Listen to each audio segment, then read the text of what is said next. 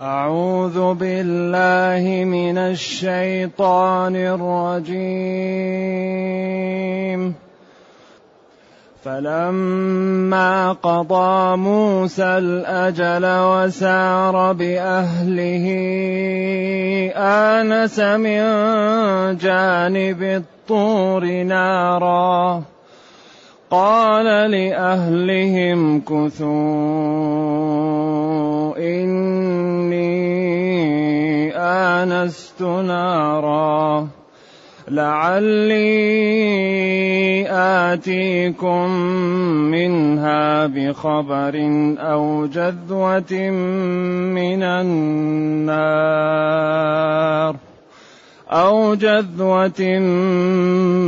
النار لعلكم تصطلون. فلما أتاها نودي من شاطئ الوادي الأيمن في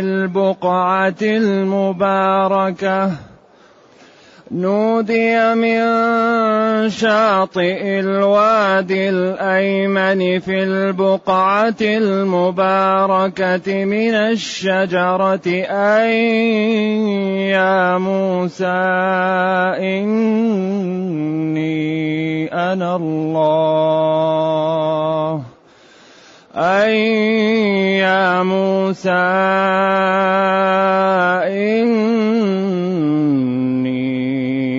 الله رب العالمين.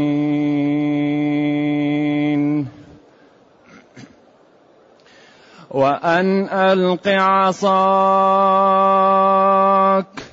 فلما رآها تهتز كأنها جان ولا مدبرا ولم يعقب. يا موسى أقبل ولا تخف إنك من الآمنين. أسلك يدك في جيبك تخرج بيضاء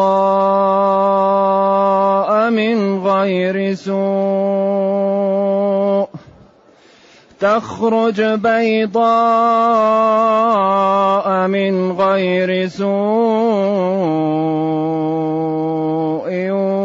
واضمم إليك جناحك من الرهب فذلك برهانان من ربك إلى فرعون وملئه إنهم كانوا قوما فاسقين. قال رب إني قتلت منهم نفسا فأخاف أن يقتلون وأخي هارون هو أفصح مني لسانا فأرسله معي يرد أن يصدقني إني أخاف أن يكذبون. قال سنشد عضدك بأخيك ونجعل لكما سلطانا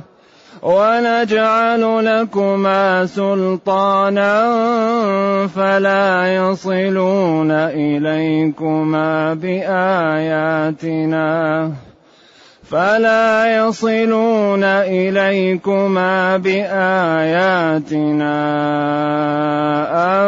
أنتما ومن اتبعكما الغالبون.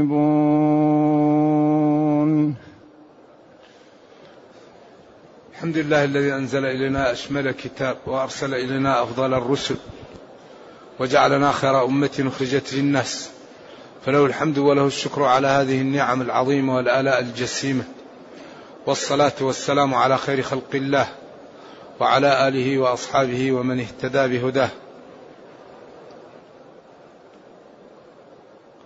أما بعد، فإن الله تعالى يبين أن موسى لما قضى الأجل، وقال العلماء أنه أنهى 10 سنوات،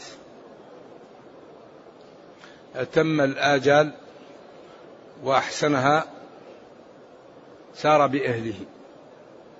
فلما أنهى موسى الأجل الذي كان بينه وبين الرجل الذي قالوا إنه شعيب أو ابن أخي شعيب أو رجل صالح، وقال المحققون لا دليل يبين من الرجل، وكل قيل وكل محتمل، إلا أن بعض المتأملين يقولون لو كان الرجل نبي الله شعيبا لكان حصل بينه وبين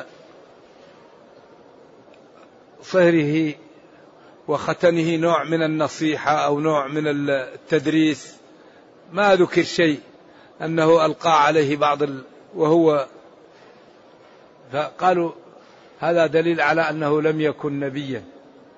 هذا السياق قاله بعض العلماء. إذن لما أنهى موسى الأجل الذي كان بينه وبين الرجل الذي آجره 8 سنين وجعل 2 في خياره، وأتم موسى 2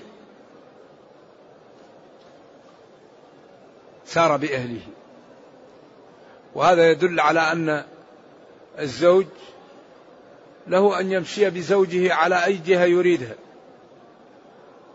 إلا إذا كانت الزوجة عند بداية العقد شرطت ذلك الشرط أنها لا تريد أن تخرج من بلدها، فإذا قبل الزوج ذلك له ذلك، إذا لم يقبل فإن أراد أن يتزوج ويتحمل أو يترك الزواج. ولذلك إن أحق الشروط أن يوفى به ما استحللت به الفروج. لذلك بعض النساء تكون فقيهة فتشترط على زوجها أن لا يتزوج عليها، وهذا بعض العلماء لا يقبله، يقول لا، هذا شرط باطل، لأن الله أباح للرجل أن يتزوج 4، وهذه تريد أن تضيق عليه، فهي تأخذ المهر وترفعه ثم تنزل جزءا من المهر حتى تزيل الخلاف، فتقول يعني بشرط أن لا يتزوج علي، وأنا أنزل له من المهر ثلثه أو ربعه، أنزل ثلثه أو ربعه حتى يزول فإذا عملت هذا فيكون كأن هذا أصبح يزيل الشبهة اللي كانت موجودة. لذلك أحيانا المرأة المتعلمة هي مفيدة، لكنها تكون تعرف بعض الحقوق التي لا تعلمها غير المتعلمة. ولذلك الله قال ولهن مثل الذي عليهن، ولهن مثل الذي عليهن. صحيح أن للرجل القوامة وللرجال عليهن درجة، ولذلك أباح له أن يعظها وأن يؤدبها وأن يهجرها في البيت، فإن لم تنفع 3 فكأن القوامة تضعف. قال فابعثوا حكما، لأنه قال وعظوهن واهجروهن في المضاجع واضربوهن ضرب عن ضرب غير مبرح. قالوا بالسواك، تضرب الزوجة بالسواك، ما هو ضرب العبد أو ضرب الجمل، لا، ضرب خفيف. فإن لم ينفع هذا القوامة تخف. قال هنا خفنا من الشقاق فابعثوا حكما من أهله وحكما من أهلها. هنا أصبح قريب من الندين، حكما من أهله وحكما من أهلها، وأصبحت هي، لأنه القوامة لأجل المصلحة، فإذا وقع الخلاف تضعف القوامة. ذلك هذا الدين عجيب. إذن سار بأهله إلى مصر، لما أنهى موسى الأجل الذي قدر له والد الزوجة. ولذلك قالوا إن للزوج أن يأخذ من مال ابنته وأن يأخذ من مهرها، وقيل هذا شرع من قبلنا وليس شرعا لنا، على خلاف في ذلك. ولذلك مما رجحوا به أن أو يعفو الذي بيده عقدة النكاح، أن المقصود به من؟ الزوج للولي، خلافا للمالكية. وتكون القضية فيها نوع من المشاكلة، يعني الرجل إذا طلق المرأة قبل أن يمسها وقبل أن يعين لها المهر، وبعد أن يعين لها المهر فلها نصف المهر، إلا أن تعفو المرأة وتترك للزوج المهر كاملا، أو يعفو الزوج ويترك للمرأة المهر كاملا، وتكون يعفو هذه كأنها مشاكلة، لأنه هذا ما هو عفو وإنما هذا هبة يعني. ولكن لما قال الله أن يعفون النساء ويتركن النصف له كاملا، بعدين قال أو يعفو أو يتركه ولها المهر كاملا، سماها عفو من باب المشاكلة. وجزاء سيئة سيئة، وإنما هذه ما هي سيئة وإنما هي مكافأة. نعم، هذا يقال له في عرف علم البديع المشاكلة. هنا لما تتأمل الآية فيها جانب يقوي أن الذي بيده عقدة النكاح هو الزوج، بدليل قوله وأن تعفوا أقرب للتقوى، وعفو الولي عن مهر موليته ليس أقرب للتقوى لأنه لا يملكه، يعفو عن شيء لا يملكه.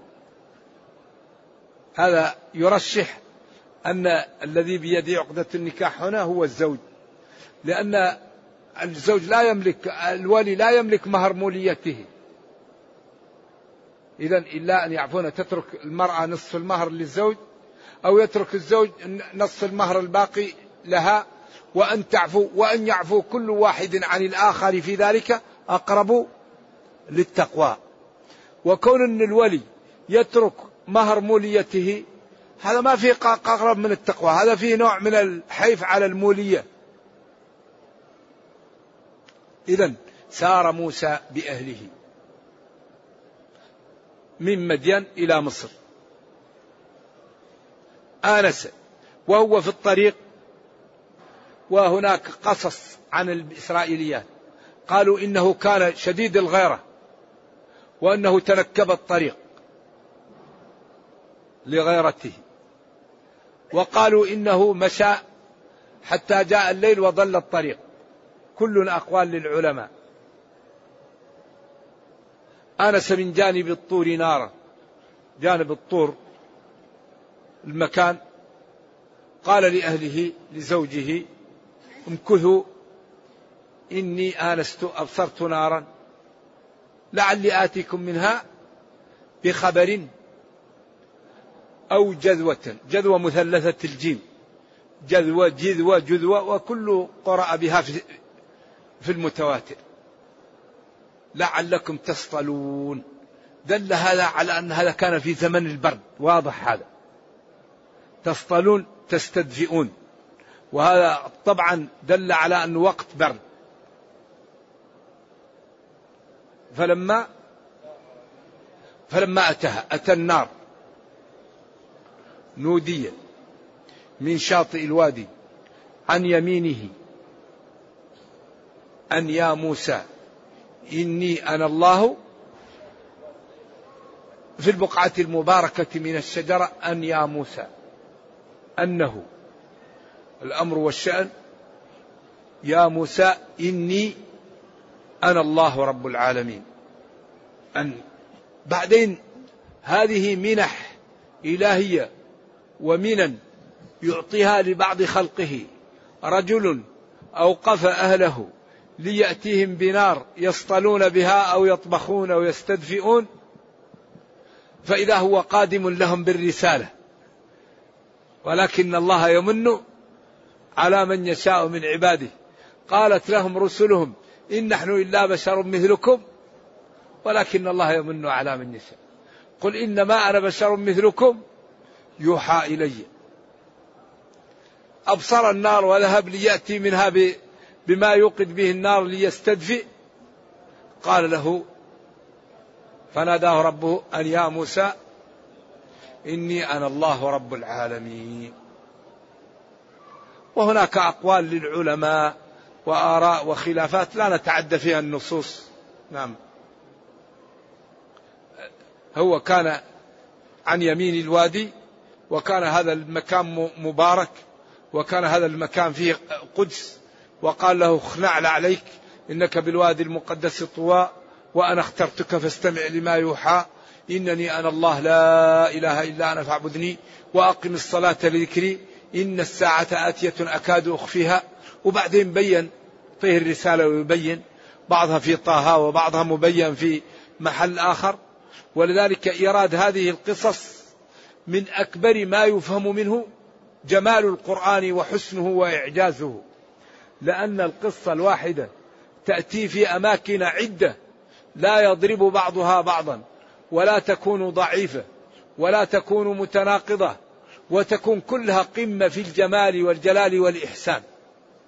فهي دلالة على صدق هذا القرآن وعلى إعجازه وعلى جماله، ودلالة أيضا على أن نبينا صلى الله عليه وسلم مرسل من عند الله، لأنه لا يقرأ ولا يكتب ويأتي بتفاصيل عجيبة في مسائل لا يمكن تكون إلا بالوحي.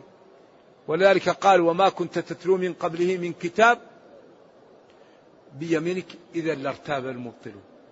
تلك من أنباء الغيب، من أنباء الغيب نوحيها إليك ما كنت تعلمها أنت ولا قومك من قبل هذا. فهذا أكبر دليل على صدق النبي صلى الله عليه وسلم. لذلك هذا القرآن ماسح للكفر، لا يبقى مع هذا الدين ضلال أبدا. إذا بين يذهب الظلام، لأن الكفر ظلام والقرآن نور، والنور لا يبقى معه ظلام. قال وأنزلنا إليكم نورا مبينا، وقال إن الكفر ظلام، والظلام لا يبقى في محل فيه نور. إذن المحل الذي يظهر فيه القرآن لا يبقى فيه كفر. أبصر من جانب الطور نارا فقال لأهلهم كثوا قفوا إني أبصرت نارا لكي آتيكم منها بخبر عن الطريق وعما نحتاج إليه أو آتيكم بجذوة من النار. جذوة وهي القطعة الغليظة من الخشب لعلكم تصطلون تستدفئون. فلما أتاها نودي من شاطئ الوادي الأيمن، هو الأيمن عن الشاطئ، كان في يمين الواد أو الأيمن المبارك، أن يا موسى أنه الأمر والشأن يا موسى إني أنا الله رب العالمين. أيوة. بعدين قال وأنا ألقي عصاك، أن ألقي، وقال هناك وألقي عصاك في النمل. وهذا تعابير لجمال القصة والتلون فيها، ولذلك معاني تخصصت فيها بعض الكتب لبيانها. لماذا أتى في النمل وألقي، ولماذا أتى في القصص وأن ألقي؟ وأكثر من تكلم على هذا الخطيب الأسكافي في كتابه درة التنزيل وغرة التأويل، وكذلك ابن الزبير الأندلسي في كتابه ملاك التأويل. هذان الكتابان تخصصا في الزيادة والنقص التي تكون بين الآيات، يعللون ذلك. نعم. فلما رآها أي عصاه تهتز تتحرك كأنها جان حية،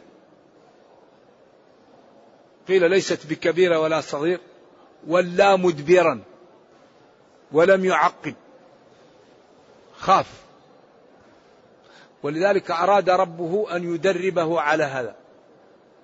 حية قال له ارمي العصا، انقلبت العصا حية، ما تحمل ولا مدبر، هرب جرى صلوات الله وسلامه عليه، ولم يعقب لم يرجع. يا موسى أقبل، ولا تخف.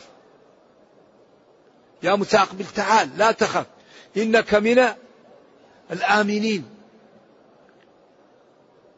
المحفوظين لا يأتيك شيء. بعدين قال اسلك يدك في جيبك محل الذي يدخل منه الرأس تخرج بيضاء كان فيه الصمرة صلوات الله وسلامه عليه، وخرجت اليد بيضاء كأنها مثل القمر من غير سوء من غير بياض يعني مكروه برص. واضمم إليك جناحك من الرهب من الخوف، إذا خفت أضمم إليك يدك هكذا فيزول الخوف عنك. أيوه.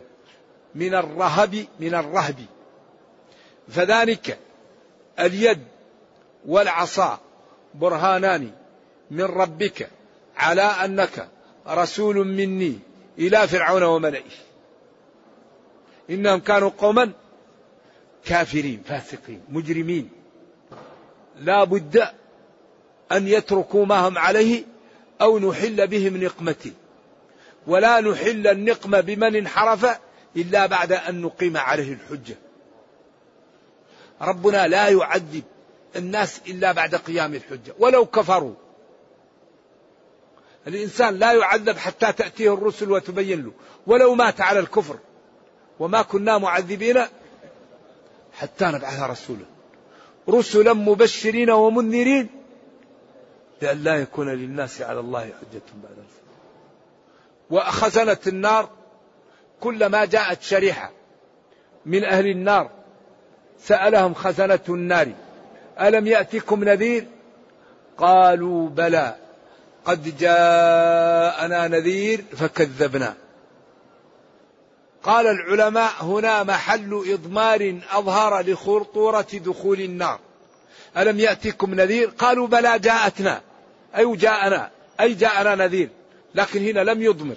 ألم يأتكم نذير قالوا بلى قد جاءنا نذير فكذبنا حتى يسجل عليه.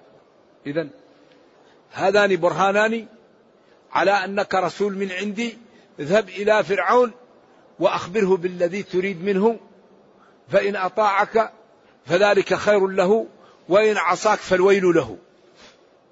قال موسى يا ربي إني قتلت منهم نفسا، عندما وكز القرطبي وقتله، فأخاف إن جئتهم أن يقتلون، ولكن أخي هارون هو أفصح وأبين مني لسانا. قيل إن موسى في صغره لما أراد فرعون أن يختبره وضع له جمر وتمر، فأخذ الملك يد موسى ومسكها بالجمر ووضعها فيه فأصبح فيه لدغة في اللسان لأجل الجمرة. طبعا هذا في الإسرائيليات ما هو ثابت. وقيل إنه كان فيه عدم إبانة في لسانه ولذلك طلب ربه فزال عنه ذلك. واحلل عقدة من لساني يفقه قولي واجعل لي وزيرا من أهلي. قال قد أوتيت سؤلك، كل ما طلب أعطي له، لأن الله كريم ويقول ادعوني أستجب لكم.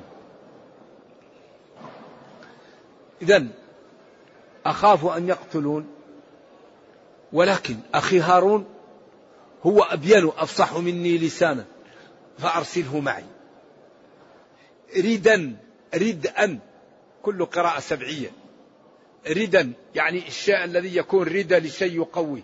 أرسله معي مقويا ومعضدا لي.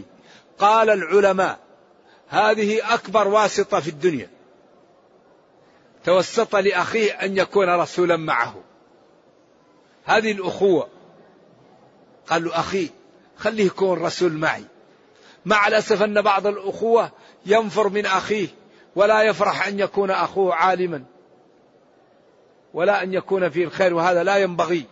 هذا نبي الله موسى قال له وأخي هارون هو أفصح مني لسانا فأرسله معي ردا، أي مقويا ومعضدا يصدقني ويساعدني على ما نأتي به. ربه قال سنشد عضدك بأخيك. سنشد عضدك بأخيك يعني فعلت ذلك. ولبيت لك طلبك يا نبي، ونجعل لكما سلطانا قوة فلا يصلان. أيوة، قال سنقويك بأخيك ونجعل لكما سلطانا قوة فلا يصلان إليكما، فلا يصلون إليكما، فلا يصل فرعون وجنده إليكما بآياتنا أنتما ومن اتبعكم بآياتنا هم الغالبون. بآياتنا أنتم الغالبون ومن اتبعكم، بحججنا وبراهنا وأدلتنا وقدرتنا أنتم ومن اتبعكم هم الذين لكم الغلبة. إذن أكيد هزم فرعون، لأن الله لا ينطق عن الهوى. وقد ذكر أن فرعون لما ضرب موسى بعصاه البحر انفلق فكان كل فرق كالطود العظيم، وخرجت بنو إسرائيل جميعهم واجتمعت القبط جميعهم في وسط البحر فالتطم عليهم ايش؟ الماء وهلكوا.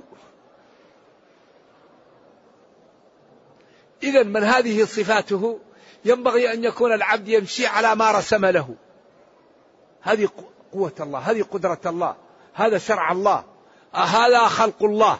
فينبغي للعقلاء أن يسيروا على النهج الذي رسم لهم ليسعدوا في دنياهم ويرحموا في أخراهم. نعم.